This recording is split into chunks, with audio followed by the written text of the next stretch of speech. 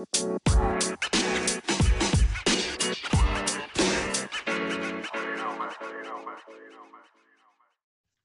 how are things? This is Mark here, and welcome back to the Premier League Football Show in conjunction with the Clockwork Junkie podcast. Welcome back, lads. Nice to see you again. Evening, Squire.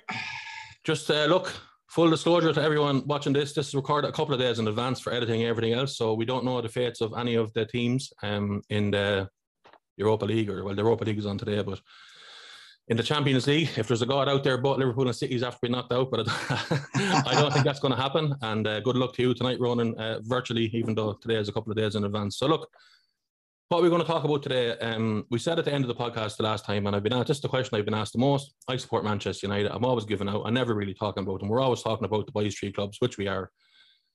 That's fair enough. That's because I have the boys on and they know all about them and they've great insight and there's a bit of banter and it's fun. But I do realise that I don't talk about my own team. And when I do, I'm giving out all of the time. So I have to hold my hands up and kind of apologise, but I think I should be giving out because they're a disgrace. So look, we're going to be talking about United and then we're going to be talking about the games at the weekend, what we thought happened, who we think is going to win the league. Some mad results happened. Who's going to go down? Does the dynamic change? Is Spurs going to end up finishing fourth? After all that, we just said off air there, if you asked me 6 weeks ago would Spurs finish fourth, I wouldn't have put 20 euros of your money on it. So it's crazy. It's crazy what's happening in this league. Brilliant game on Sunday. We'll talk about that. Jesus Christ, two of the best teams you've ever seen in your life, and for different reasons. And Liverpool, by the way, even though it was a draw and Man City played much better, I was never more impressed with the football team. And I'll go into that when it's my turn to talk about wow fucking we. Manchester United, if anyone doesn't know, and this is their first podcast to watch, we have Ronan, Beck and Dan. Ronan is on my top there. He is a West Ham man, so he is impartial when it comes to Manchester United. Beck and Dan are Man City and Liverpool, so this will be an interesting Manchester United podcast. The question that I asked the lads, or the question that I want the lads to answer is, and obviously I will as well, is that rather than the United shit, you shouldn't have bought Ronaldo, it's not working with Rangnick, all this kind of stuff that everyone else is talking about in every other podcast and regurgitating what Gary Neville's saying on TV, I want us to talk about what do the lads think need to be done to improve United next season and the season after that. Not to win the league or not to anything, just to play a cohesive blend of football. It might seem like it's an easy thing to do, just get in a manager and you play away, but in United that doesn't seem to be happening. There seems to be leaks everywhere. The club is riddled with cancer from top to bottom. And it'd be very, very interesting to find out what the boys think that will be the right thing to do. So look, thanks for coming if it's the first time here. Please like, subscribe, all that jazz. Thank you for anyone who's done it. You can make a one-time donation to the PayPal. It's paypal.me/clockworkjunkie. The link is in the description as per usual. Thank you to anyone who's done that. And thank you to anyone who's going to do it today. So, Manchester United. Oh, Jesus. I have two things to say about Manchester United. And the two of them are different things, and they're about 2 or 3 minutes long. So I'll say the first thing first, then I'll ask the lads what they think, and then I'll say the second thing. The first thing for me is the problem starts at the top. And I know Dan said it a couple of podcasts ago, and I didn't check you on it when you said it because I just let it go. But you were saying that, like, I was saying that the Glazers is the problem at Manchester United, and you says, well, you weren't saying that when they were winning. You're right, and that's what every other fan says. That's not a Manchester United fan. You didn't say that when you were winning. But the reason for that was Ferguson was there. There was a culture at the club of winners. Now, I'm not saying when Ferguson left that he didn't leave an aging team. He most certainly did. And he probably shouldn't have done that. That's something that I said at the time to a lot of close mates of mine. I said, he's going now. The year before that, I remember City won the league on the last day of the season. We bought Van Persie. That's the only person we bought. And we went on to win the league. That was it. Off he went. He left us with a bang average team at that stage. A lot of our best players were aging players. But what's happened since that from the top is the following, right? Manchester United was bought by the Glazers, who aren't football fans. We all know that already, but they're very, very good business people. So if they're given an option of buying Dan, Deck or Ronan as a new player, and I'm the manager, and I say, I want one of those, but I'd like to get Ronan because he's a nice touch. They're saying that Dan is more commercial. So you're getting Dan. Because when Dan puts on our jersey, he will sell more jerseys, he'll sell more shirts, whatever it is. So you're not getting Ronan, you're getting Dan. So I didn't believe this was happening at United for ages. I remember Jose Mourinho wanted to buy Matt Hummels, and he was told, no, you're not getting him, because he was too old. He's not the best player in the world, but he was better than what United had at the moment. Mourinho wanted him, and he didn't get him. Ralph Rangnick wanted to buy a player in the January transfer window. He was told, no, you're not getting a player. And then Jesse Lingard was kind of a bit of a virus in the club because he was told he could stay and he'd play, and he didn't play. And then he wanted to go in January, and Ralph says, you can go. The club said no.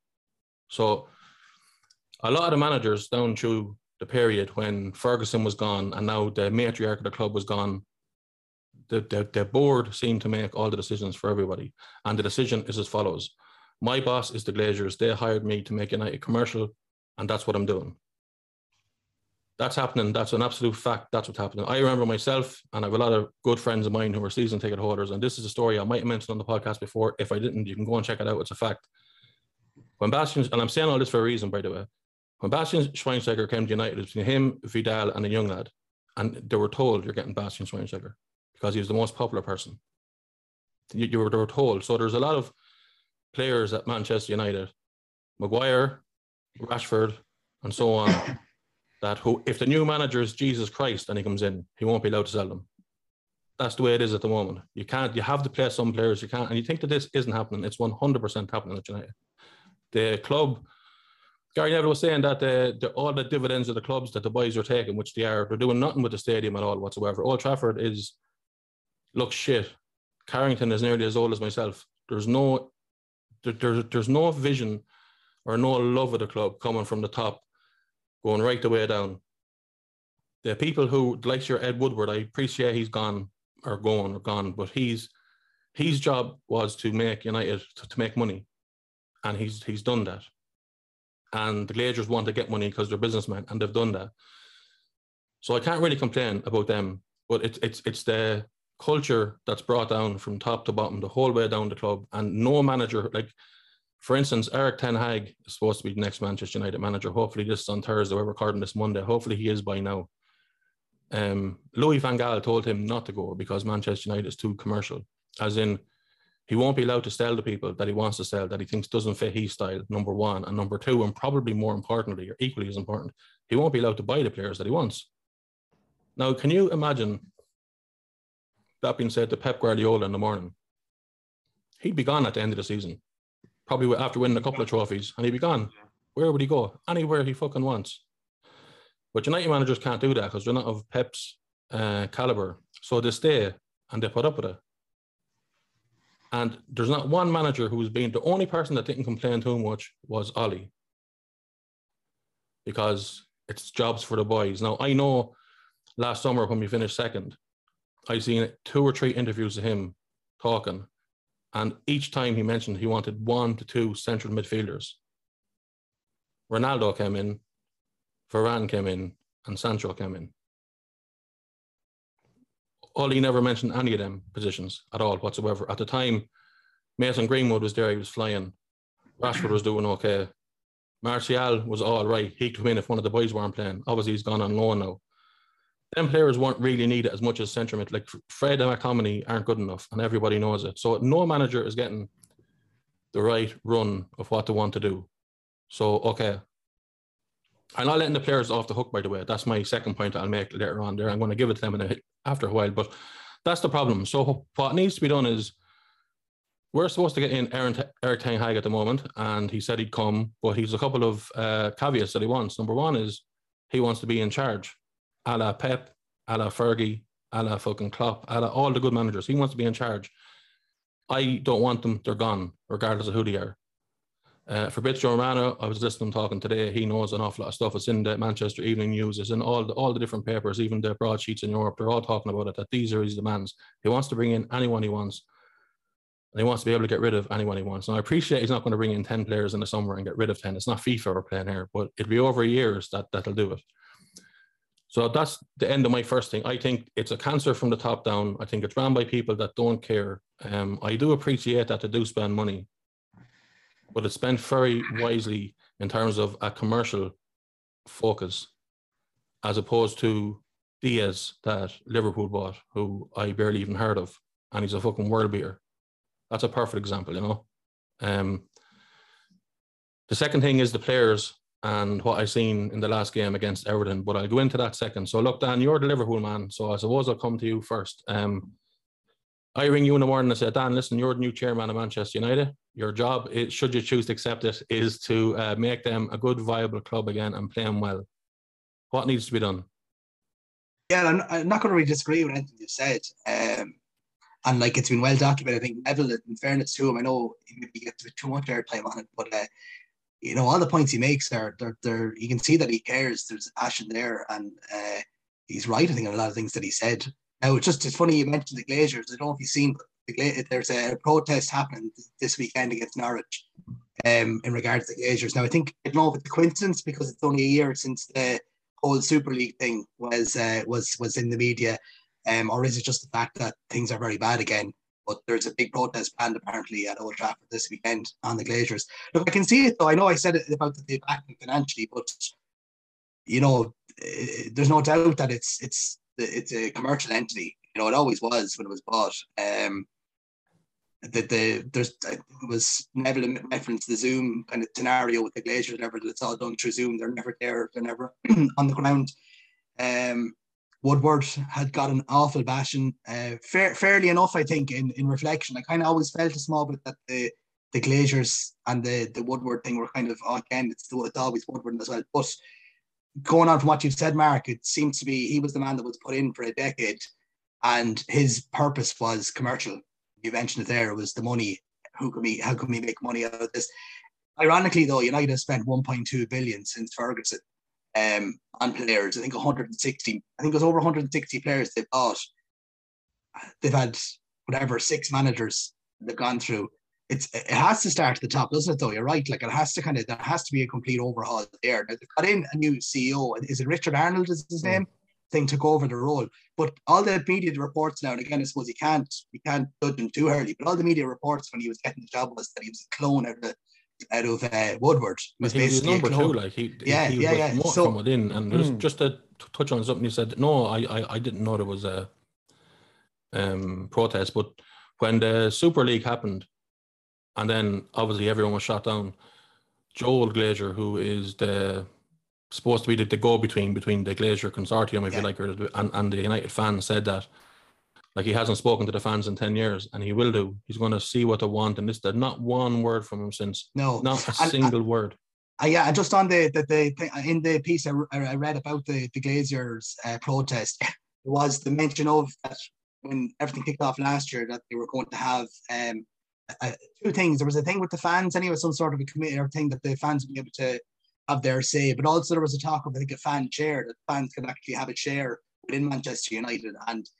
And ironically, the personality seemed to be that Woodward was a more kind of open figure. He'd chat to you, the door was always open policy, where Richard Arnold is very much, you're the fans, fuck off, you know nothing about this, stay away. Seems to be, that's what's being reported. Again, who am I to say? I haven't heard that. I haven't heard that. But he can fuck off as well, if that's what he's at. Jesus, don't start this crack now. No, but that's just the stuff that I kind of read was he was a very much door closed policy as opposed to Woodward's, which was, he was obviously there and said, oh, geez, yeah, we'll start engaging more with the fans, and obviously then Glazer. Like, look, Woodward was the spokesperson for the Glazers for 10 years. So you're taking it that Richard Arnold is going to be going forward. A lot of stuff. I know you didn't reference the players there, Mark, but like, no, I am. I know you're going to, yeah. Didn't want to talk for half an hour straight. No, the common denominator though is the players. If you go through the managers, I don't think that it was always the case that all of the managers weren't given control. I think Louis van Gaal, when he was there, it was well documented that he had control when he came in. He was kind of a personality persona. I think he had a lot of control, and I think when we sacked him, Woodward came out and said he had too much control. I think it was something along them lines. So I just think that I don't think they were all kind of given that you sit there, we'll tell you who you're buying, son, kind of thing for all of the managers. But you know, whoever came in after Ferguson, it was Moyes. You know, he wasn't back financially. I think we bought Fellaini on like the last day of the transfer window. He was asking for players, but look, that was him. But they've gone through, what is it, 4? Is it 5 managers now they've gone through? It's like whoever's going to come in the market, it's a gamble, like, for them. Like, whoever's going to come in and take the job, they had the opportunity to take Conte. We see, and we're going to talk about later on about how Spurs have done under him, that option was there. Neville said, oh, we won't go down that route. We've gone down that route too many times. Like, you know, you see what he's done with Spurs now. I suppose as a United fan, you'd kind of be, Jesus, maybe we missed out on one there, especially when you look at Ralph. You know, look, Ralph is what he is. I don't think, you know what I mean. I think he was just there to kind of get to get them there at the end of the season. Whether or not they ever really believed that he could get them forward, I don't know. To be honest, now in hindsight, I know he's not really a good manager. I think he was, as you said, he brought in for. Okay. Yeah. You're going to be consulted. I don't know how much consulting he's doing. I don't know what's like. I like the thought of there being a more open dialogue, and I like the thought of Ralph being there for 2 years, and I like the thought of Eric Ten Hag being in there. Yeah. And I like the thought of Ten Hag having carte blanches in over time. I'm not saying straight away, just over time you can get rid of a couple of lads and bring in your own, and Ralph's going to be the in between. Yeah, there was an interesting one. One of the sources that it was I documented several papers and on the net and stuff. So I don't know how true it is, but I would take it as that there's a fair bit of truth to it. The reason they didn't go for Conte was that Conte would be too demanding on the group of players that were there. I think so, yeah. And if that is the case, you're sitting there going, well, if you read Ten Hag and all the stuff that's coming out about Hag and about, I've read a few stuff on Sky Sport. It's really interesting because I don't know a whole lot about it. I don't know a whole lot about it. So I was just reading up on a lot of the stuff. Things like he was making the groundsman cut the grass 2 millimeters more than or whatever, all this kind of stuff, and water bottles they all have to be in a certain line, and like a really kind of like strict and really demanding. Sounds like a really demanding coach. As I understand it, and the players don't want them. They're given the leaks, the sources. They're wanting the media saying that they wanted Podge, and I think the United board. And look, I could be wrong. It looks like they wanted Podge as well, because and Ferguson wants Podge as well, doesn't he? So he'll be quieter, you know. He'll be. This is interesting. This is my point: is that if that's the case, why you wouldn't want to go get Conte, you're there looking at Ten Hag. It's the same kind of thing. This guy is going to come in disciplinary and going to demand stuff from the players, give them these really rigorous training sessions. Ralph Rangnick was brought in with the same brief as well, like this kind of guy, you know, mastermind, all this kind of stuff. They're kind of here going, well, then if that's the case, then the common denominator here is that they've got a group of players who don't want to work for them. The fact even as well, like them players to be turned around and these leaks we put out in the media at the moment stating, oh, we don't want them. They were in no fucking position to be turned around and saying who comes in or who comes into the club. Life. You wouldn't say it in fucking high school, and it's not just because it's Man United I'm saying this. If it was, you know, if it was our own lot at that crack like that, they're paid good money to go out there and to fucking try, and they're not trying. And it's been a common denominator for a while there. That's the players. Just looking at the ones that are going out, at least he has a small bit of a starting point. Ten Hag was Pogba, Lingard, Cavani, and Mata are gone this summer. And then if you look at, I think the following year, looking at the contracts, like Phil Jones, I laughed when I seen this earlier on. Like Jones' contract is to next year, but he's still there for another year, and you can't get rid of him because he knows he's sitting there. He's happy enough to sit there. I think with the wages he got offered at that time. That was under Fergie, wasn't it? Was it Fergie that? Yeah. Got him in, yeah.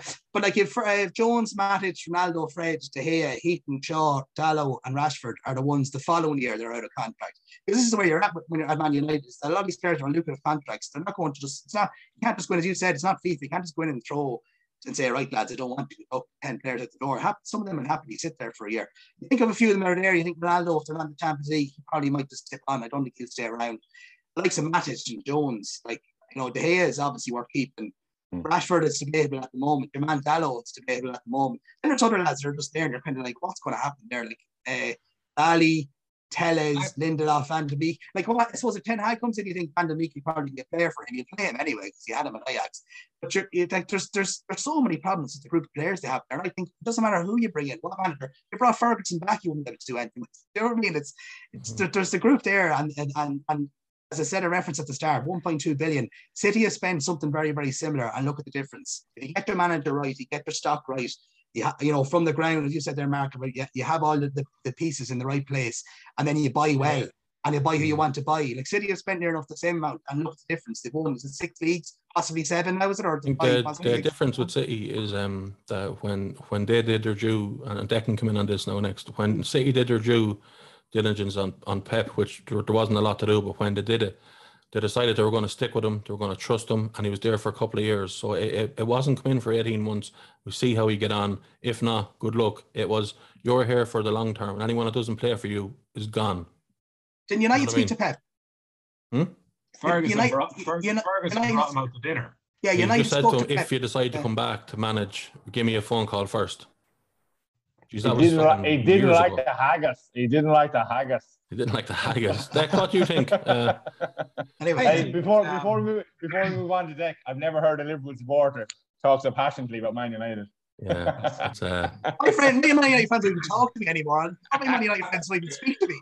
I know, in fairness, you're dead on, fair play. I'm genuinely. It was like seeing a dog walking on his hind legs there, Dan. Seeing that there, that was some fucking. Get my damn club out your fucking mouth. Go on. Anyway, it's the players. Yeah, I think. I don't know. Just the way you're talking about kind of control at clubs. Guardiola. I know Ferguson did have 100% control. I'm convinced of that. I don't think Guardiola and Klopp have 100% control at their clubs. They have a lot. They have a lot of say, but I don't think they have 100% control. But it's the structure that they have in place that allows that relationship between the manager and the people working upstairs to kind of take place. For example, City going after Kane last summer, 100 million. I mean, ideally, Guardiola, if he really, really wanted him and he had full control, well, then another bid would have gone in for 120, 30, 40, etc. But as far as I know, it stopped at 100 and it didn't go beyond that. Whereas, I mean, I don't think, and the people upstairs at City kind of said, okay, well, look, that's what we're going for. This is what we're going to put in. We're not prepared to go any higher. And I think Guardiola accepted that. And it wasn't a case of Guardiola being pissed off at the owners because they didn't go any higher. But Guardiola respects that that's he understood, that's the structure with which they work in. And I think, and I don't know, but I'd imagine that Klopp would be in the kind of same caliber with the Liverpool owners. I know there's a director of football at Liverpool, Dan, you know his name. He's leaving, I think, isn't he? Sometime next year. That's right. He's going this year, actually. Yeah, that's right. But is it? No. No, he'll come to me. Give me a moment. No, that's all right. But it's just, again, it's because they had the right people in place to kind of deal with the manager. And there was obviously, this person was the head of recruitment at Liverpool and they bought so well. But if there was a player that Klopp wanted and another team wanted Liverpool to pay over the odds, I don't know, but I personally don't think that they would have, because there is that element of kind of good decision making in place. They don't want to be held to ransom for players. So I don't think that the likes of Klopp and Guardiola have 100% control.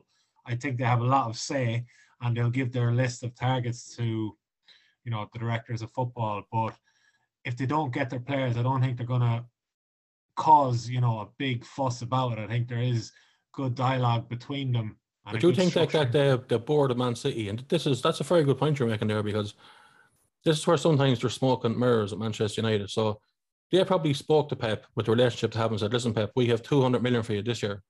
And any players you want, tell us. And we'll, if you want one and he's 200 million, that's all you get. If we can get 4 for 50 million. So they went and got Jack Grealish, 100 million. Yeah. Now we've 100 million left. So we're going to offer that, but we can't go over that, Which I thought that was okay. If that was Manchester United, the manager would say, I would like to bring in, let's just say, I would like to bring in, I can't even think of a player. I would like to bring in, I'm trying to think of a player that's of an age that I fucking think. Haaland. Erling Haaland. Yeah, I'd like to bring in him. But he's even too good now. I was trying to think of someone average, and he's 130 million, but he's looking for a 6-year contract and he's looking to make sure he's played, and so we can't get him. What we will do is we spend 110 and we bring in Lewandowski, who has 1 year left. The manager's not going to say no at United. He'll say yeah, but that's not who he wanted. He wanted Haaland or somebody else. An awful lot of times at United, lads, I could go into an awful lot of times I see who we're supposed to be getting. It's all in the dirt sheets. As Dan said earlier on, it's everywhere. There's no smoke without fire. And it just doesn't come up at all whatsoever. It's someone you go, what the fuck? And maybe in the background, or they weren't in the background doing that. And every single time you see him, I go on social media, 45,000 followers here, 225,000 or million followers here. It's never the lad with small fucking followers, But I take the next point. Yeah. That's how a club runs. Oh, well, can you not pay 150 for Harry Kane? No, we told you at the start it was 200 million, but we'll get you anyone you want. And then Pep was good enough to say, well, if you can't get him, don't get anybody. I think they bought the lad that's on loan then for 40 or 50 million for next year or something like that. But just on that as well, it's Michael Edwards was the the Liverpool director. Way too late for that answer, man. Liverpool fan, my ass. But just what you're saying there, like if you think about it, you knew our fucking chairman straight away. I think you're a closet Manchester United fan, 100%. And by the way, so you mentioned Ferguson earlier on. I'm surprised you didn't mention David Gill because he was there, and it was again. It was yeah. Okay. He's part anyway, yeah, but just before you move on, when Liverpool or City are chasing a player, it seems to be a player, and they usually get them. And just like you said there, Mark, Man United, like you're 10 or 12 of the top players in the world are all listed as on the list, and there never seems to be just one target and go and get. And the other side of it being as well with the likes of Pep. I think he knew if he didn't get Kane though.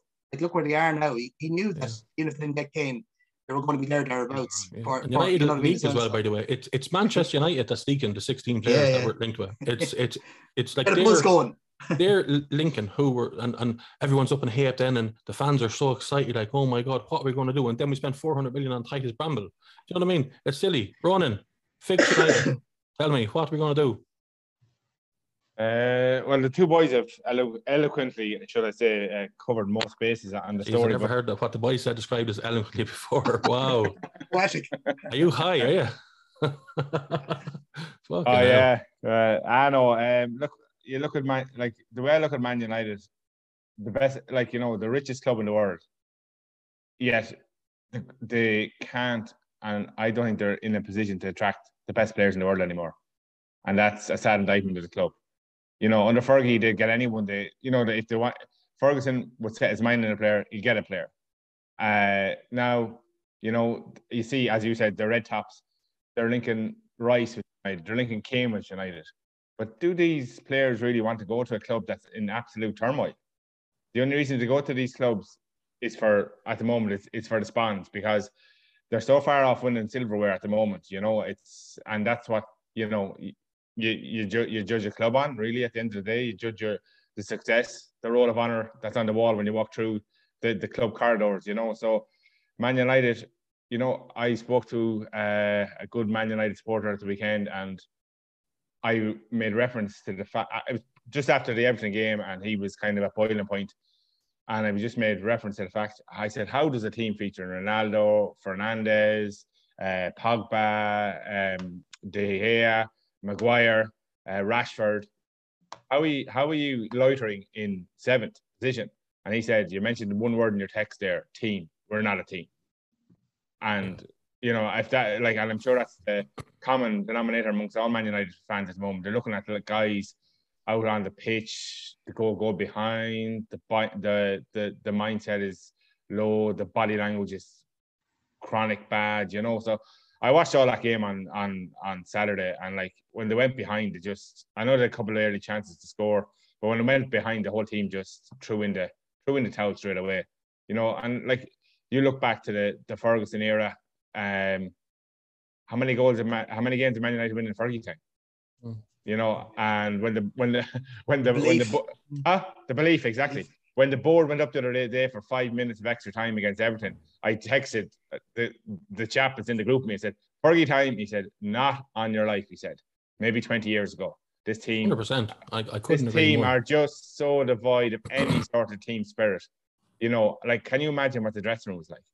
I'm sure there's kicks aplenty. Now I know, and as you said, that filters down from the top, but the United, the world's richest club, should be in a position to attract the world's best players. And as it stands, if the world's best players goes there, they're only in for turmoil at the moment. And if this Ten Hag guy comes in, he'll have to be given, as you said, carte blanche. Because if he's not given carte blanche, the turmoil will just continue for a few more seasons.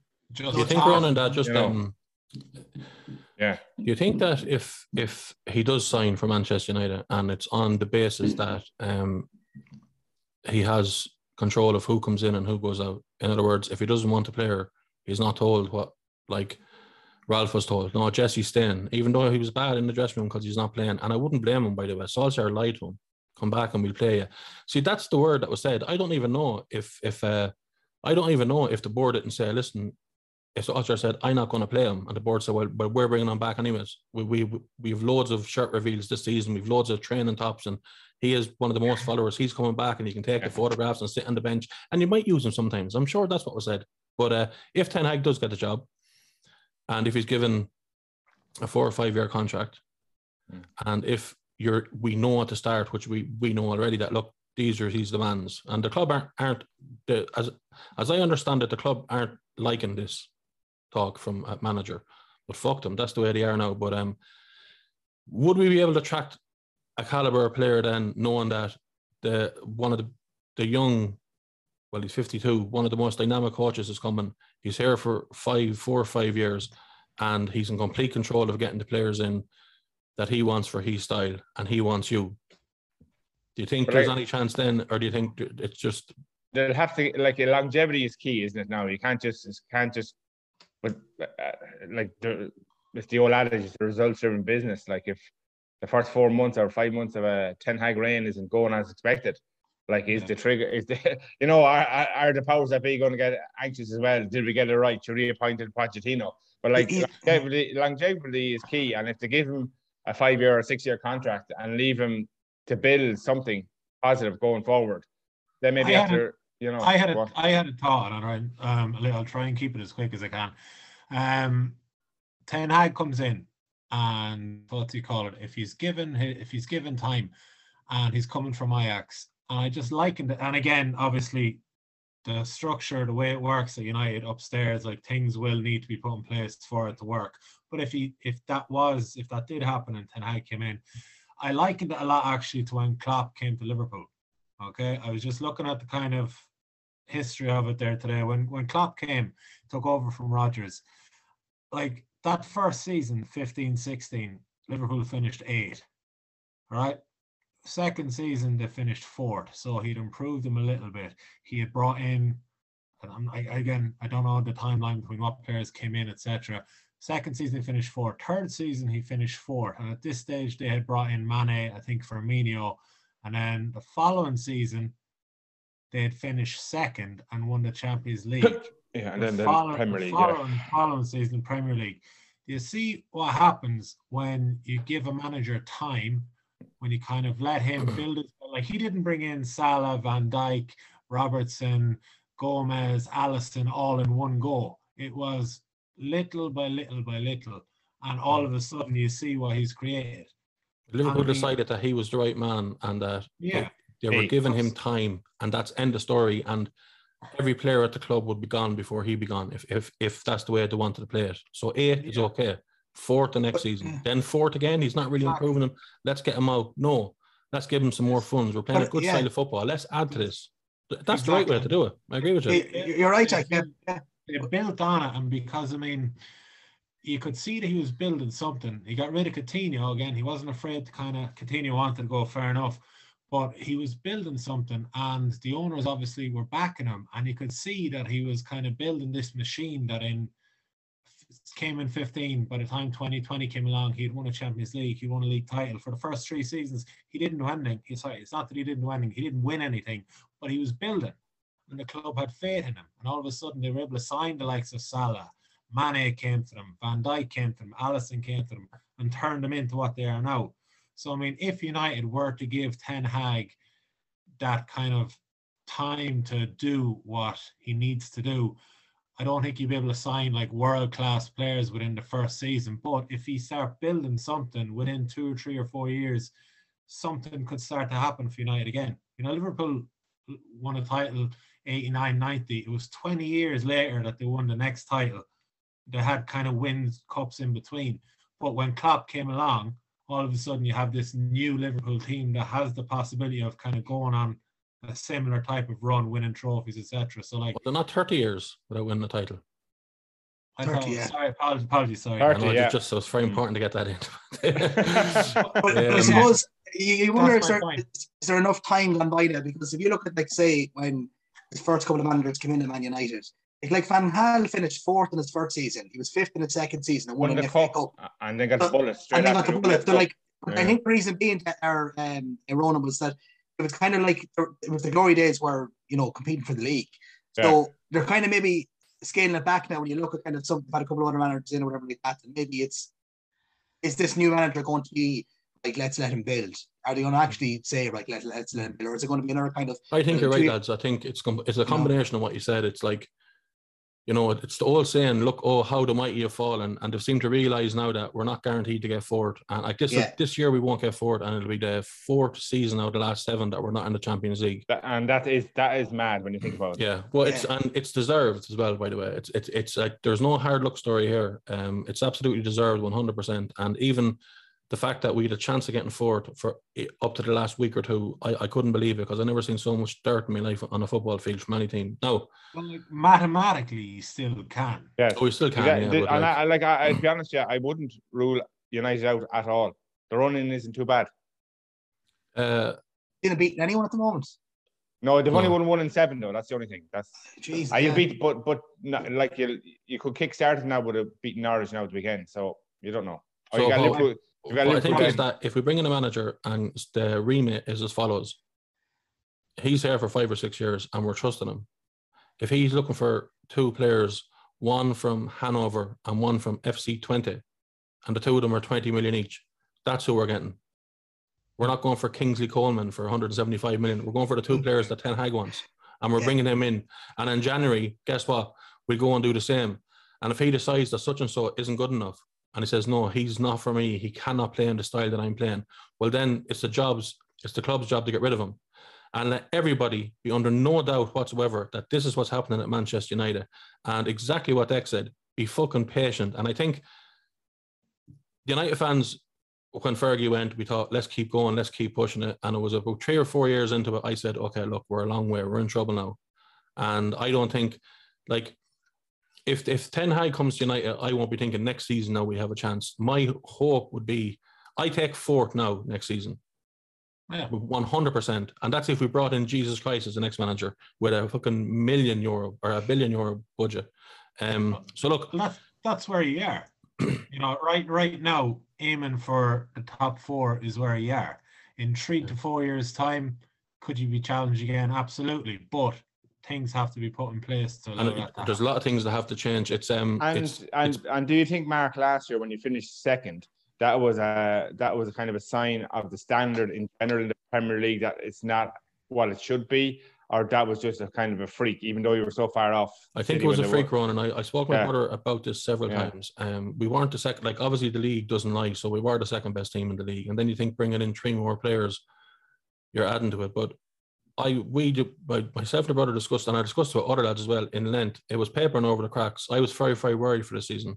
When Ronaldo came back, I was sending texts, oh, it's all over now, daddy's home. But I knew that it was like the only month or 2 that I could send a text that people might go, oh, I kind of wonder, are they coming back? I knew Gary Neville got absolutely ate like a dog, saying that United won't. When you say, what, you finished 2nd last year and you brought in Fran this year, Sancho and Ronaldo, and you don't think, and they couldn't believe it. I was 100% believe them. I never thought they would, never for 1 second. And because you obviously watch your clubs, I've seen every single second of every minute of every ball that was kicked for Manchester United. I'll just say this season, as more seasons that's the case. Every single second that's kicked. I see who makes the runs, who doesn't make the runs, who's in the area, who's losing the ball. I see every single thing that happens at the club all of the time. And I don't know how we finished 2nd. I really don't know how we finished 2nd. We wouldn't have finished 2nd, incidentally, if Liverpool hadn't got all the injuries. I can guarantee you that. But anyways, second thing.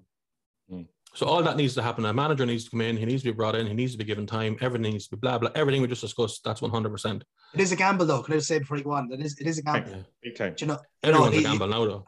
It is, yeah, but like he's never had money to spend, and Ajax to United, like it is a big gamble. But look, what you do, like, there's not that many managers out there, is there? So. I go from, and I even Deck said it, and I thought of myself that it's very like the Klopp coming in, bring him in, give him time. He has this little bit of a pedigree. We don't really know how good he really is, but he seems to be, like, in 5 years' time, and I heard a lot of people saying this, the way Poch is playing is nearly out of date now, but in 5 years' time, they'll still be playing the way Ten Hag plays. And it's very, very exciting. And we have to, if you're going to be playing well, we have to say, look, there's going to be times where we're going to lose 2-0. And there's other times you might win. But if we do it over 3 or 4 years, and we improve every so often and get in 17, 18 players that know how to play the system, and that, I think that we might start playing better. But I take top 4 now, if I was given it. But I'd also take 6th if I thought that I could see that we're building and I could see a structure and see even a style of play, even little old me who's never been a manager in my life, just see some sort of style of play that I think, do you know what? If I'm down having a drink and someone asks me, what way do United play? I can tell them, well, this is the formation and this is what they're trying, and what they're trying to implement is, and it's great to see it every week. Some weeks we win, some weeks we lose, and we finish 6th. Let's hope next season we can get 4th or 3rd and add a couple of more. I haven't a clue what way we play. I know the formation, but no one's ever in the formation, ever. Bruno Fernandes, for example, is like a kid running after a ball out in the pitch and under 5s. He's everywhere. And you think, look at him getting back. Isn't he so amazing? But then when someone gets the ball, they can't kick it up to him because he's not there. He's a fucking clown. But every player that comes to United disimproves immediately after a couple of months. He was fantastic when he came to United. I wanted Harry Maguire. I think he's a good I still think he's a good defender. If I ignore his last 2 years for United, I think he's a good defender. He even plays good for England when he plays. He's able to play football. He can play out from the back. He's very, very good at heading the ball. There's so much he's good at. But he has a head like a 50 pence piece when it comes to United. It never goes in the direction he wants it. He's 2 left feet all the time. He's under severe pressure constantly. He's 29 years of age. If he leaves United in the morning and goes anywhere, he's the best 4 or 5 years of his career are ahead of him, because defenders get better as they get older. As with goalkeepers, De Gea is the same. He's best in front of him. I think Deck mentioned about or was it Dan? Who would you keep? Maybe Dalot could be okay. Like if Ten Hag came in, I'd expect that young man to get coached. Someone to coach him to make him better. I think Wan-Bissaka is one of the we're getting worse. You wouldn't see it in under 5s. No, I think Wan-Bissaka is one of the biggest regressors in the last number of years. That United couldn't get by him when he came to United first. Tackle. Now, no problem at all. Just kick it down to the side and look the other way. He's corkscrews himself into the ground. Yeah. Okay, so look, the second thing on United is the players. So the players obviously can't get away, and this obviously has to go on YouTube, so I can't say exactly what I think. But what I will say is the following, right? I'm not having it, right? I'm not having it at all whatsoever. That's not good enough what I've seen against Everton. And it's not they've just down tools. So people are saying they've just down tools. To have it, it's an absolute holy disgrace what went on in that Everton match. We lost. We deserved to lose. Ronan alluded to it. We gave up. Manchester United never give up. We had this little joke before when Ronan was talking about his passion for West Ham, and I made the short clip where his wife had said, "Well, why are you always so passionate about them?" He said, "Listen, I love them longer than I love you, right?" But I love Manchester United the same. I love Manchester United. I hate these players with a passion. I can't stand them. They're not people that I'd like to go into trenches with. They're not people that I look eye to eye. They're not people that I'd want to shake their hands with or get a photograph with. I disdain them. They're a holy disgrace. And anyone you do like, Mark? On the team, anyone that you do like? Apart from us three, obviously. In their next game, they should be going out bare-chested. They shouldn't be allowed to wear the jersey, any of them. I'm up for that now. Paint on their back with tar, and then when the match is over, let wasps go on the field. Fucking WrestleMania. When I was a young lad, the first game I ever seen, I was in school with everyone that was a year older than me. That's just the way it was. They all supported Liverpool. I didn't support anyone. They were just that bit older than me. The very first game I ever seen was on ITV. Rona might be able to allude back to this. It was just a game on ITV. It was United playing someone else. They were losing 1-0. The 1-2-1. Gordon Strachan scored and fucking Jesper Olsen, right? So I'm supporting United since that time. Long before the Glazers came and long after they're gone. I said I'm going to support them. The father told me about relegation. I didn't know what that meant at the time. I was 6 or 7. He explained to me that United had gone down and they'll never win anything. Support Liverpool, he said. All your friends support them. I says, no, I support Manchester United. Then he told me that he supports Manchester United. So I said, oh, perfect. I said, I support United. I watched all the teams. We didn't win anything for ages. I seen the Fergie era. People want to stop talking about the Fergie. I'm sick to me fucking tits of talking about the Fergie era. And I'm sick of the players who played in the Fergie era being on Sky saying, well, back in our day now, shut your fucking mouth back in our day. That's gone. Yeah. That's gone. Are you fucking special? Them days are over. You can't even get into the top 4. Shut your mouth. Talking about stuff like that. Stop saying, well, the manager will come back in. We don't care. He's not the manager anymore. He hasn't been for 10, 11 years. You're absolute holy disgrace. So stop talking about it. And the players can't be expected to live up to them standards. Because that was a world-class team. We won a fucking treble. That was a world-class team. We won a treble. And the players nowadays can't be expected to live up to that. But what they can be expected to do is try. They don't try. They give up. They don't understand fight. They're an absolute disgrace. And if, as myself and Dan laughed earlier on about, it's not FIFA, I'd love it to be FIFA. I'd love Ten Hag to get the job and say, right, who are we letting go? There's 27 players here, 23 of them gone in the morning, and we start from scratch. I obviously that can't happen. When the Busby Babes crashed and United had no players, half the team was gone. We got players off all other clubs, and we still got to the final of the FA Cup. We lost, I believe it was Derby or Bolton. I can't remember offhand, I should know. We got to the FA Cup final that year. The FA Cup final, the year. And these boys, I passed the ball and there was no one there, or I made a run. Yeah, absolute fucking jackass. That's absolute holy disgrace, every single one of them. They shouldn't be playing for United. Ronaldo didn't try. He's if he got loads of service, I believe he would have scored. And I still believe that. If he got the service, he'd score. But I will never forgive him for not trying the other day. I'm finished with him. If he goes on next season and Ten Hag brings him in and he's getting 20 goals and he's going, Shoo! I'd say you're a disgrace. Every single goal. He'll never come back. There's just so many players that are playing that can never come back in my eyes. I'm completely finished with them and they're gone. And loads of United fans think the same. Like West Ham, for example, West Ham lost. They haven't got the squad United have. They haven't spent, I don't think, since the Premier League started, they haven't spent the amount of money United spent in the last 5 years. That's probably just the fucking truth. I see them playing. They don't give up. Norwich didn't give up the other day. Brentford don't give up. Brentford, they're not even expected to stay in the league. Like, 3 United players is on money than all of them put together.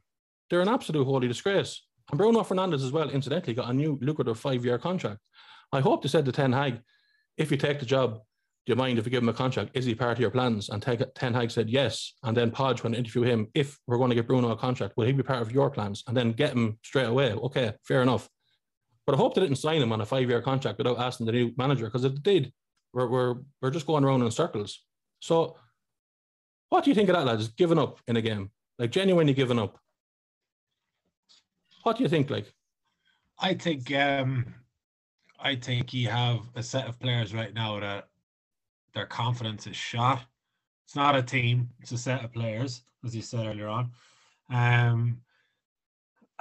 You'd wonder what kind of managerial talk Ralph Rangnick can give before a game. Like, you'd wonder what the body language is in the dressing room before the game. Like, are they listening? Do they want to listen? Do they want them there? Do they even want to be there themselves? Are they on to their agents about the summer? Do they want out? You don't know. That's the thing. And when you can say that about a club, like, you don't know what's actually going on, I mean, there's your answer. It's not a team. But you wouldn't even give up in a 5-a-side deck. No, of course, absolutely not. And these are players get paid. Dan would give up, definitely, but you wouldn't go anyway. Dan would bottle after 5 minutes. In fairness, if you get to Chase deck, you give up after 2 minutes. He's quite good. Thank you, Dan.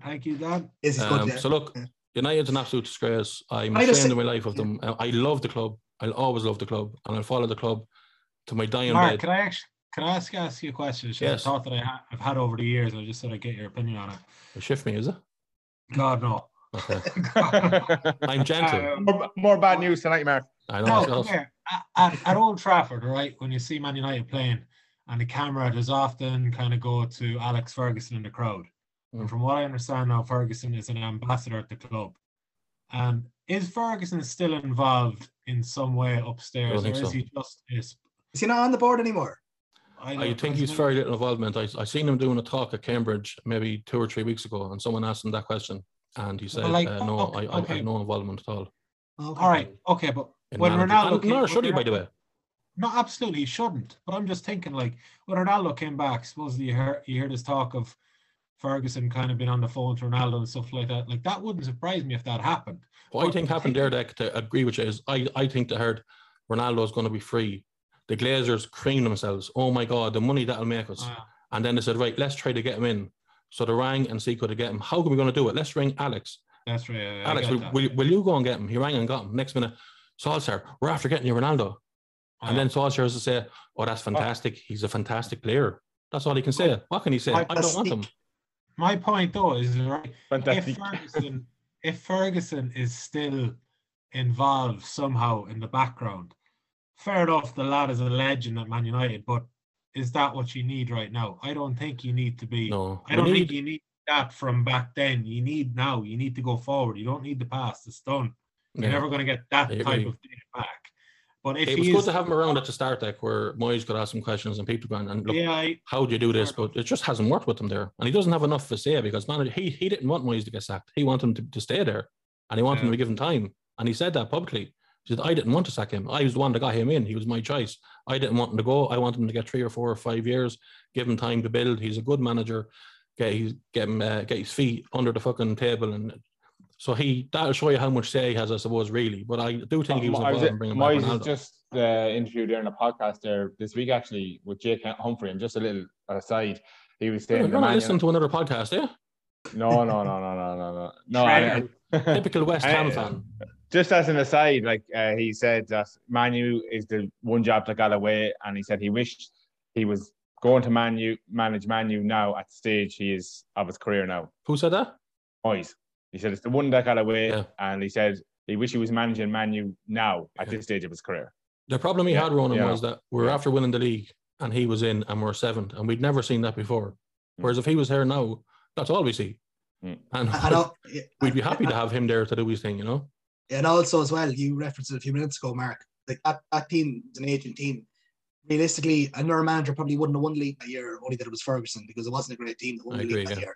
And then they brought him in, and the only signing we gave him was Fellaini with an agent side who just won the league. You know what I mean? They needed fresh players in. I seen Moyes talking then. They thought Moyes were going to spend 100 million and get you Gareth Bale. They mentioned 3 or 4 other brilliant players. Joshua Kimmich was going to go. He was only a Gosling, and they didn't get any of them. Fellaini they got. Oh my God! Imagine that. Yeah.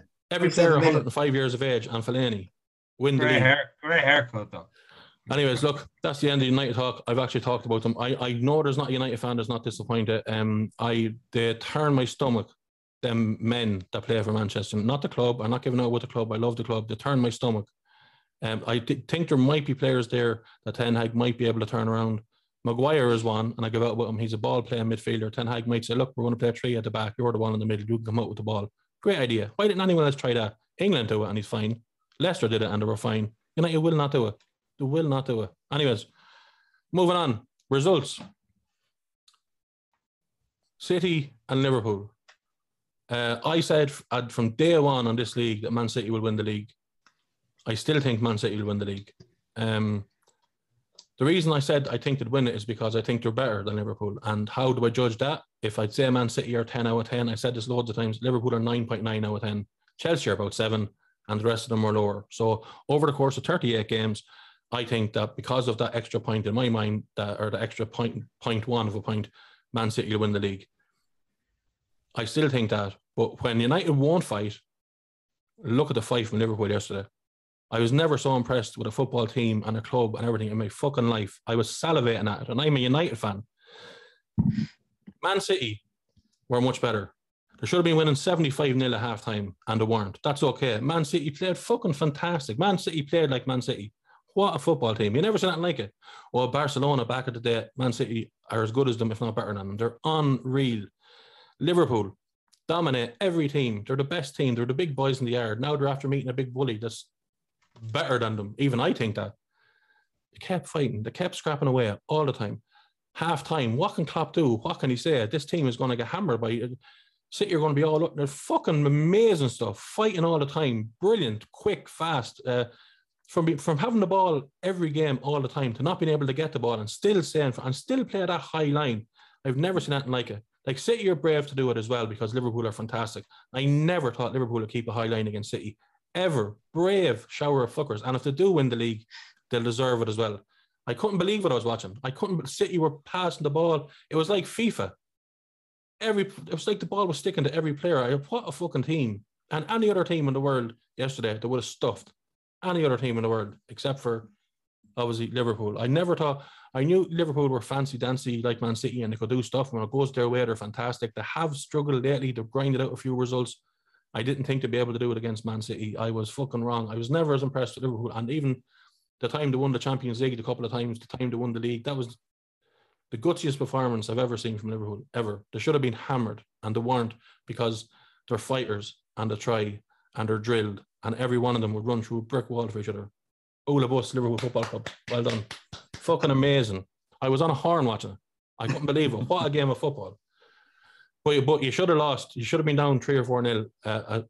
City were incredible in the first. Did you ever see anything like that in your life in the first half? One touch football, triangles, inside triangles. What the fuck is going on with them? What's going on? It was brilliant. They were brilliant. Sterling within 2 minutes, I think, should have had us one up. Alisson, brilliant save. Just some of the passing, and I mean De Bruyne. And for me, he kind of ran the show yesterday. Bernardo Silva had a great game, but for me, De Bruyne just kind of grabbed the game and he ran the midfield for us. He's unreal, like, isn't he? He's fucking unreal. He's one of the best midfielders ever. And you'd fork out. You'd love a season ticket holder. Be a season ticket holder. Everything he gets, he plays the right ball. He plays the right pass. When the ball comes from him, he takes it right. He's next like a fucking meerkat. Even before he gets it, then he knows where he's going because he's already looked all the time. That's how important. It's a neck like a meerkat. He's all right. He's all right. He's all right. He's no Fabinho. He's no fucking Fred, but he's all right. Like, he's unreal. He's unreal. Imagine you have him and we have Fred. Oh my God! Like, what's going on? No, but what happened in the world for that to be the case? There was a thing on Sky Sports today. A poll asking, "Is De Bruyne the best player?" Paul, I thought he was a Latvian. What? I thought he was a Latvian, not Paul. It's one of Ronan's jokes. Belgium. What's he got? There was a poll saying, "Is De Bruyne the best player in the Premier League ever?" I think he's unbelievable. I don't know, like that's a debate for. He'll have that debate more seriously when he retires, you know. Yeah, it's very Sky are like that. They're very reactionary after a result of one game. Anyway, go on. But he'll definitely be in the. He's in the conversation now. He'll definitely, even if he never wins another title, he'll still be in the conversation when his career finishes. But if he wins 2 more leagues and 2 Champions Leagues, well then you probably have your answer there. You know. What age is he, Dad? Brilliant. I mean, you're after freezing there now, bud. Myself or Ronan? No, you. Am I back now? You're kind of back. You're a small bit frozen. You're like the Man City defence when Salah's running at him. You freeze a small bit, you know. Can you hear me okay? Yeah, we can hear you and see you. Okay. No, just De Bruyne. Continue your lies. He was running a game. He was picking up passes. He was putting players through. I thought he kind of got the Liverpool when they tried to press him. Like he kind of broke through the lines so well. He had Mahrez through at the very end. I don't know if it was literally the last play of the game. He was falling over as he played Mahrez through. And it was a joy to watch. He played Sterling through for the goal that was offside by millimeters. But anyways, he's just a joy to watch. And I thought it was a brilliant performance in the first half by City. Credit Liverpool in the second half. They came out fighting. And I do think City City were the better team. We didn't take our chances, and I think 2-2. Look, it was a fair result given both halves. City first half, Liverpool kind of second half, and they fought. In fairness, you have to give that to them. They fought well. And I think as you were. I don't think there's any other team in world football that would have stuck with Man City in that game. No, I thought Liverpool. When I seen the first half, I said. In the second half, I said, "Oh well, there you go. City, you're just that bit better, and it's been proved here today, and that's it." And then it was 20 minutes into the second half, and I said, "Like these Liverpool players are playing like a team that's in the bottom of the championship, as in they've no airs and graces. They're running for their lives, and then all of a sudden they do a mad bit of skill, and you go, fucking hell, they've everything under the sun. Like it's a shame for Liverpool that Man City are around as good as they are now. You know, and Liverpool are winning leagues left, right, and centre." Yeah, and vice versa as well, because I mean, if Liverpool weren't there, I think the league would be the last. Like Liverpool wouldn't have won kind of 2 years ago. I personally don't think if Liverpool weren't there, City would be dominating the way United were dominating in the 90s. Oh, dominating, all right. Don't worry about that. If City weren't there, I think Liverpool would be dominating the league, winning multiple titles. But I think it's brilliant to watch. I think it's brilliant that 2 teams are pushing each other as they are, and Klopp and Guardiola, I think they're 2 fantastic managers, and I like the way that I know people kind of saying it's not a proper rivalry if they don't hate each other. completely disagree with that. I think I disagree as well. Never heard such shit in my life. They have the Horses utmost are rivalries. It's the two best teams in the world trying to win the same competitions. Rivalry. Yeah, they have the utmost respect for each other, and I think it's brilliant to see. And I think both teams are going to keep on winning for the next few years, different titles, and yeah. Until Ten Hag gets United. I just come to Dan last on this. Okay. Ronan, Gabriel Jesus, or Gabriel Jesus, whatever you want to call him, he hasn't got a game since Florence Nightingale was a child. Unreal as well. Oh, well, just what's going on there? I saw the start. Hasn't played since since the day of my Holy Communion, and he comes on and plays like fucking Mbappe. Like, what's going on? When I heard the starting 11, I was like, Mahrez is out, and he's starting Jesus. And I seen, did Jesus play? When was the last time he would have played Deck? Last time he started was like end of December. End of December, as far as I know. Yeah, but I think he came on. He had a cameo. Oh, no, he's coming on as sub, absolutely. But like you're saying to yourself, how is this? But Pep, actually, you know, who we'd question Pep, like, you know, but he was absolutely top drawer yesterday. It was like a fellow was after playing 30 games in a row, scoring 72 goals. And exactly. And it was fit as a fiddle, as if he never didn't play a game. Like the manner in which he finished his chance as well, like that's not an easy chance. That shouldn't be allowed. The ball is kind of is just bouncing up off the ground, and he just calmly slots it past and out rushing Alisson, you know. But he was very influential in that first half in particular. But then again, in the second half where he could have fucking pulled it back. Yeah, he pulled it back as well. Yeah, but he probably saw his name and lights again. But like you look at it, and every City player in that first half, I'd say, was a 9 out of 10 at least, you know. But as you said, you have to give, like, City should have been 3-4-1 at half time, but fair credit to Liverpool. Once they got that goal at the start of the second half, the game turned, you know, and they just scored that goal right out the gate, like, it's just bang. You know, the ball in from Salah, like, fucking hell, like we credit De Bruyne for his range of passing, but yesterday in particular, like, the ball in from Salah was fantastic as well, you know, and like Mane, no hesitation, bang. It's, you know, once the ball is in front of Mane, you know he's not going to miss it, like. But like Liverpool really reacted positively in the second half, and like even as a neutral looking on, a phenomenal game of football. Actually, like, I was disgusted after the West Ham game. I was disgusted with the manner we played, but watching that game after really cheered me up for the afternoon, because it was just, or for the evening ahead. You just love watching a game of football like that as a neutral. And it's just end to end, chance after chance. Like, I don't, like, all my family are Liverpool outside of me. Like, I wouldn't have the biggest craw for Liverpool at all. Like, I'd rather City beat Liverpool. But like, you know, I just looked at that and the amount of respect I have for Liverpool after that game. You know, they did not. You know, I was never. I thought they were dead buried at half time. But like, Klopp obviously, you know what I mean. You know, let them have it. Yeah. You know, only thing that they responded accordingly as well. You know, so Did that again? I said Klopp obviously let them have it there at halftime, and they responded accordingly. You know, like Jota had a great chance after. I thought he should have done better with that one, Dan.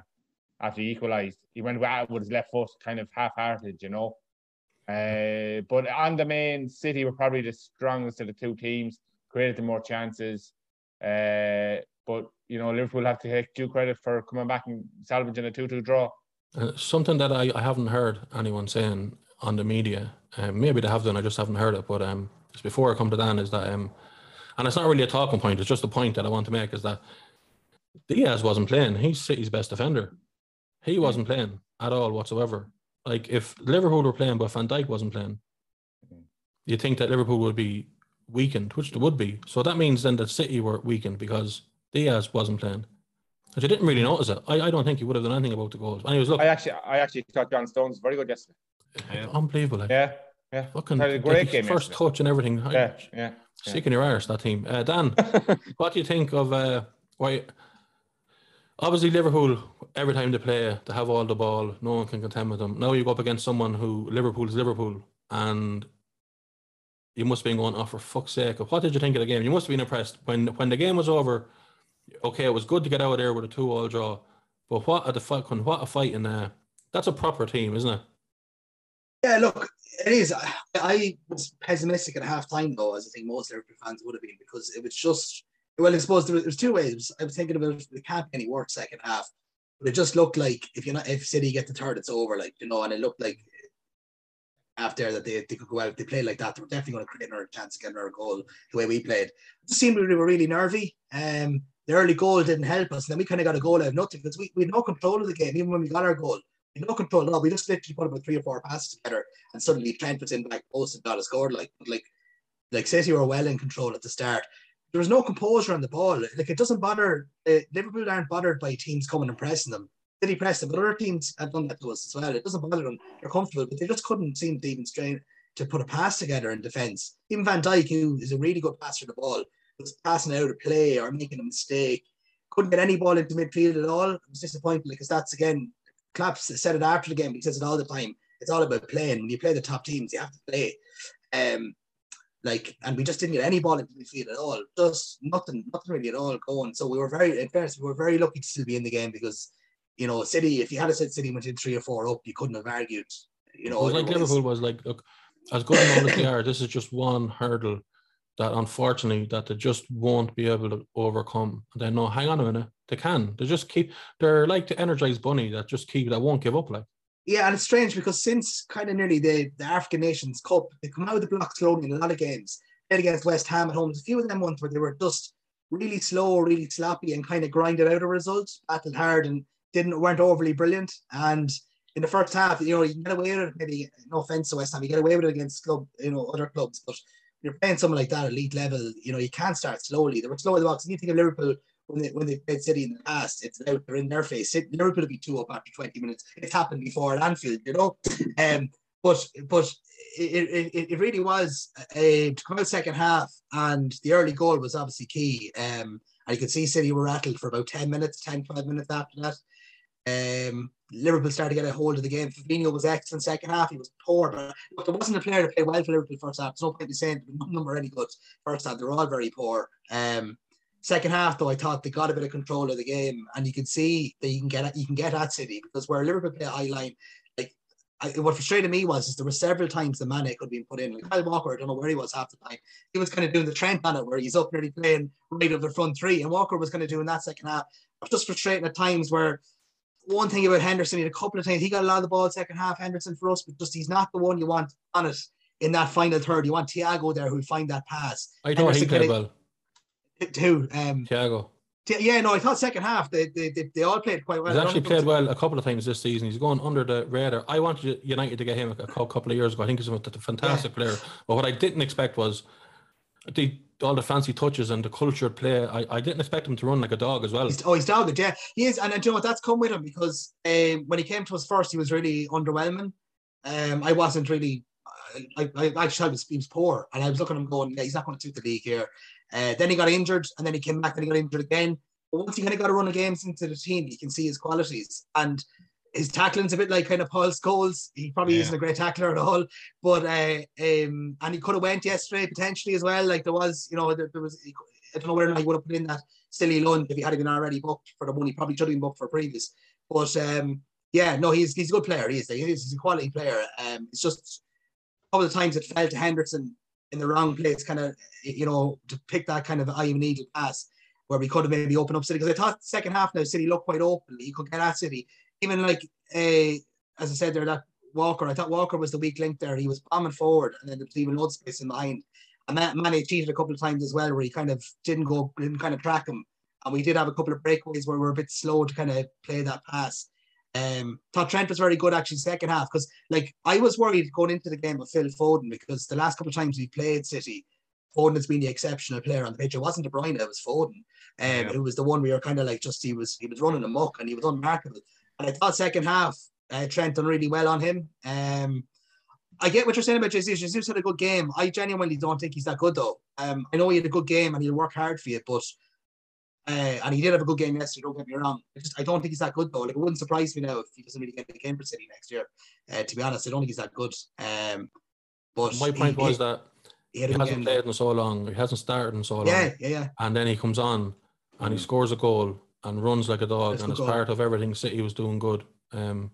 It's just very, very impressive. Look, we won't stay on that game forever because we move swiftly. I'm not going to ask you about who's going to win the league. Can I just say De Bruyne was unreal though, just as well. Just De Bruyne is De Bruyne again though was in them big games. He's not afraid. Look, if he keeps at it and he just... I was very surprised Klopp took off Mane. Took off Mane. Yeah, very surprised. But did he not look tired? I thought he looked tired prior to that. He just flourished in the game, I thought, after the goal. Yeah. Yeah. That man is over in the African Cup of Nations playing and everything else, and Salah. That's probably why Dan that they're tired now when they come back and they start slowly, because the boys are fucked. You can see it in Salah. Salah could do that. And Carragher made the point that he probably shouldn't have played against. But I'd be very surprised. Me and Tech were WhatsApping about lineups to be like for the FA Cup. I could see Salah, a couple of our lads being rested. I don't think City will rest players. Mark, are you aware of this, that the two boys are WhatsApping each other and we're not included? Like, well, maybe me and you were WhatsApping each other. Myself and Ron don't WhatsApp. We Snapchat. We're WhatsApping about the Farmers League next year. Will we be in it or not? Ronan and I can only do it on Snap, because what we're sending each other shouldn't be seen after 10 seconds. But look, we move on. I'm not going to talk. I'm not going to keep you too much longer now, lads. As well. I just want to touch on, like, obviously we're talking about United there. That's done and done. But Everton won. Burnley lost. I didn't think, like, anyone who's ever watched one of these knows that I have a little soft spot for Burnley. I have picked them at all times to go down, even though they've stayed up all the other times, and I still think they'll go down. But I was just hoping on hope that United would beat Everton and Burnley would win. Not that I want to see Everton going down either. Everton are a fucking incredible club, but it looks like they're 4 points clear now with the same amount of games played. I heard Lampard talking afterwards, and he said, look, I know there's not a fantastic style of play here. He said, we just need the points. He says, I have plans to stay up and next year start implementing a style of play and everything else to do, but I can't start doing that now. We just have to get points. So the game against United was very hectic, and as bad and all as United was, and as much to give up, Everton fought like dogs. They did really, really well. I think he might keep them up, and if he does, I think he'll get a nice little budget next year, and he'll be able to do something with them. Like, I'm not saying, obviously there's 8 games to go for them lads, that they still might go down. But what do you think? Like, do you think he's done enough to keep them up? Like, they're 4 points clear now, and they're saying even with 8 games remaining now, like 4 points is still a lot to make up. Even though that sounds ridiculous, even though there's 24 points to play for. 4 points is a lot to, at this stage of the season. Like, Burnley have only won 4 games all season. Yeah, like Everton won't win other games, but neither will Burnley. No, they won't. So. It's like, I thought the pendulum had swung in obviously Burnley's favour when they beat them last week, and then and like, never saw that result coming at Goodison on Saturday morning. Like, if Rashford scores one of them 2 chances early, it's a different outcome. Everton aren't maybe going to retrieve a 1-goal deficit with confidence low as it is. But once they got the goal, they grew in stature throughout the game. And when you're playing a team that obviously didn't want to be on the pitch with them after they went 1-0 behind, it makes it easier for you, But like, as I said, 24 points to play for. Like, 4 is a small gap, but when you can't buy a win at this stage of the season, it's very hard to see things turning positively for you. When you look at the fixtures, sorry then. No, just when you look at the fixtures, it's like Burnley were able to grind that one out against Everton when they played them recently. So Burnley have a couple of home games where you think they could get points. Hampton, season is over for them. They're on the holidays for the Luxembourg in the weekend. Villa is another one as well. Season is over for them. They're going to the same resort that United's gone to already. Yeah. Flip flop. And Villa is the other one. So their home games, you can see nearly Burnley getting points, and then they have Watford away, which is another one. Watford were poor. I think they're done, aren't they? I think as well at this stage. So there's one, and then you look at Everton's games that they've left. It's been Leicester twice, Liverpool away, Chelsea at home. Now the ones coming towards the end, they have to play Watford away, and then the Brentford home last game of the season. You think Brentford will be gone? Yeah. You kind of think so. Like there's points to play for before there's a big. Like I think the win against United, it could be the one that keeps them up. But it's not over. Like there's. Is there a squeak for? And I'm expecting 3 hard no's here, but is there a squeak for Norwich to win 6 of the last 8 games and stay up? What crystal ball are you looking at? Well, who did someone say they were like Brazil or like Barcelona there? They played like Barcelona at times the weekend, but in fairness, they were playing Burnley, who were brutal. And should have a handy 3 this weekend. They're playing United. So yeah. Burnley conquered Everton, and Everton conquered the mighty United. So by that stage, Norwich should be I know. Imagine what can you imagine they won 6 of the last 8 games and they stayed up? That'd be Oh, that the won't great happen. escape. Anyways. And the last thing we think about then is Spurs. Look, 6 weeks ago, if you gave me €20 of your money to bet on Spurs finishing fourth, I wouldn't have done it. I said all season that Arsenal will get fourth. I was sure of it. I'm surprised they lost the last 2 games. I'm particularly surprised they lost the last game. Spurs are playing well. The coolest left-sea lad, whatever you call him, and the other fella brought in, seem to be playing well. Everyone seems to be playing well under Conte. They seem to be doing okay. Kane, Jesus, he's passing the ball like I've never seen him passing in my life. Son is unbelievable. They seem to be going on well. Spurs are probably going to finish fourth. Yeah. Do Spurs and Arsenal deck have games in hand, or what way does that lie? You know? Yeah, they're both on 30, aren't they? No. Arsenal have 30 games and Spurs one more. Arsenal's game in hand is away at Chelsea. Yes. Oh, how many points Arsenal ahead and is Spurs deck? Arsenal and Spurs are playing each other in May as well. Sky have moved towards the end of the season to heighten up the race for top 4. Yeah, they're 3 points ahead. I think, Spurs, look, I didn't see them coming along at all. A couple episodes back, I was calling for West Ham for fourth, and then I seen the amount of games that Arsenal had in hand. I was like, they're not going to mess that up. Yeah, you were changing your mind all the time for the flavour of the week. That was spotted, all right. And I was mentioning a couple of the comments as well. Newcastle going down, sure. Yeah. Listen, Deck won't give a shit if everything you said is wrong as long as Man City wins the league. That's all he cares about. That's true. Couldn't give a fuck. But no, you must be 5 years supporting City now, Deck, are you? No, that's not true. But anyway, shout of the night. That's a promo there. That's a promo right there. Arsenal had 4 games in hand. I was sure they were going to get fourth. Yeah, same. Look, they've bottled it. Yeah. I did think when they were playing Palace away last Monday night, I did see them dropping 2 points there, not all 3. I didn't think they'd lose that one. Never saw them losing to Brighton. That was a shock result. And all of a sudden, like, it's in Spurs' hands now. Yeah. Conte has them playing really well. Kane's season started a couple of weeks back. He really, himself and Son, they've just been brilliant. Conte seems to be getting a trick out of him, 100%. And I'm delighted as well that Liverpool are playing Spurs, because that's 100% a game where Liverpool could drop points. So yeah, I know, like the Merseyside derby, and then they're playing United, and on paper you think, my God, but like really, if you go by just form alone, that should be too easy. I believe Dan both of them games are at home. I could be wrong against United and Spurs last 2 games of the season, Burnley and Norwich. Yeah. So if you ever needed to win 2 games to get top 4. Yeah, there's a couple of issues at Arsenal. Like they're after. I referenced here in the podcast before. The reason why they were doing so well was their defensive unit. But they lost Tomiyasu, who was their right back, and he's not back for a couple of weeks now. He's injured, and then Tierney's out for the season. Yeah. And Thomas Partey, they're saying, could be out for 6 weeks. So he was in the middle. So like that's 3 of their starting 11, and we already kind of know that their bench isn't strong. So that's one of their problems. The fact that they've blown all their games in hand is another problem, and their fixtures aren't kind. Like the Chelsea away, West Ham away, and Tottenham and Newcastle away. Like they're not easy games for them. And then when you look at Spurs, like Matt Doherty, playing like the Matt Doherty that was at Wolves. For the season. Yeah, but he had been playing. He's been playing so well. He's been fantastic. Yeah. If you remember when Conte was at Chelsea, he got a serious spin out of Victor Moses at right back. He seems to just be able to get players that really aren't that good to play really well. And then the front 3 are unreal. I was just looking there, like they've 25 goals in the last 7 games. Spurs, like that's some going this stage of the season. And if you look at the running that they have as well, like Liverpool away is the most difficult game, but the rest of them you would think they could take all the points from it, and their goal difference is also 10 better.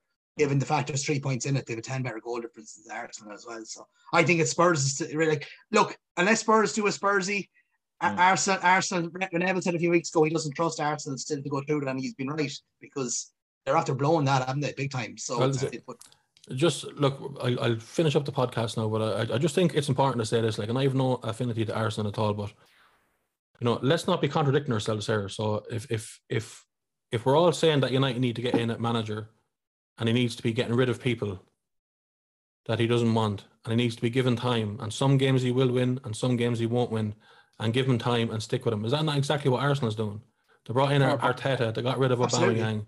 I wouldn't say they bottled it. I'd say they're a work in progress. And I still like Mikel Arteta. I still like the team, but they are just that, a work in progress. So even if they end up finishing 5th, I wouldn't say they bottled it, and I wouldn't say it's typical Arsenal and stuff like that. You know, I really like him, and I think he's doing a good job. And I think they'll lose more games as the season goes on, and they'll lose games next season as well. But I think give him time. Let them do exactly what we said United should do. They're ahead of us in that process, by the way. Arsenal, they've already had the manager in. They're doing what they're doing. I don't know. I just don't think we should say he's battling it because they're after losing the 2 games. So he's I think he's doing well, and there's games he's going to lose next year as well that he might have won. There's mistakes they're going to make at the back. They're going to be found out wanting sometimes. Just a little bit of improvement every 10 or 15 games every season. A small bit of improvement. But like the way like the fans would see that now, or the media see that, like he had no Europe contend with. He was out of the cups early this year. Losing home to Brighton. A clear road ahead of him. 1 game a week, get into the top 4. The English media were banned from Ajax's press conference for the big game at the weekend because they didn't want them asking Ten Hag the questions up their fucking hole. I was delighted for them. Their questions are ridiculous. They ask the silliest questions you ever seen in your life, and they ask the same question 5 different ways to try to get him to say something that he's not going to say. We leave it at that. Great game at the weekend, class football. Premier League seems to be the best league in the world. That'll have to be proven by one of them winning the Champions League. So look, obviously everyone watching this knows what happened. We don't know. For all we know, Liverpool's not in the Champions League now. Maybe Man City fell asunder against Atletico Madrid. Don't like the battle. I'm not starting that again. Right, lads, look, thanks for coming on, and I'll chat to you. All the best. Cheers. Bye-bye. Bye-bye. Bye-bye. Bye-bye.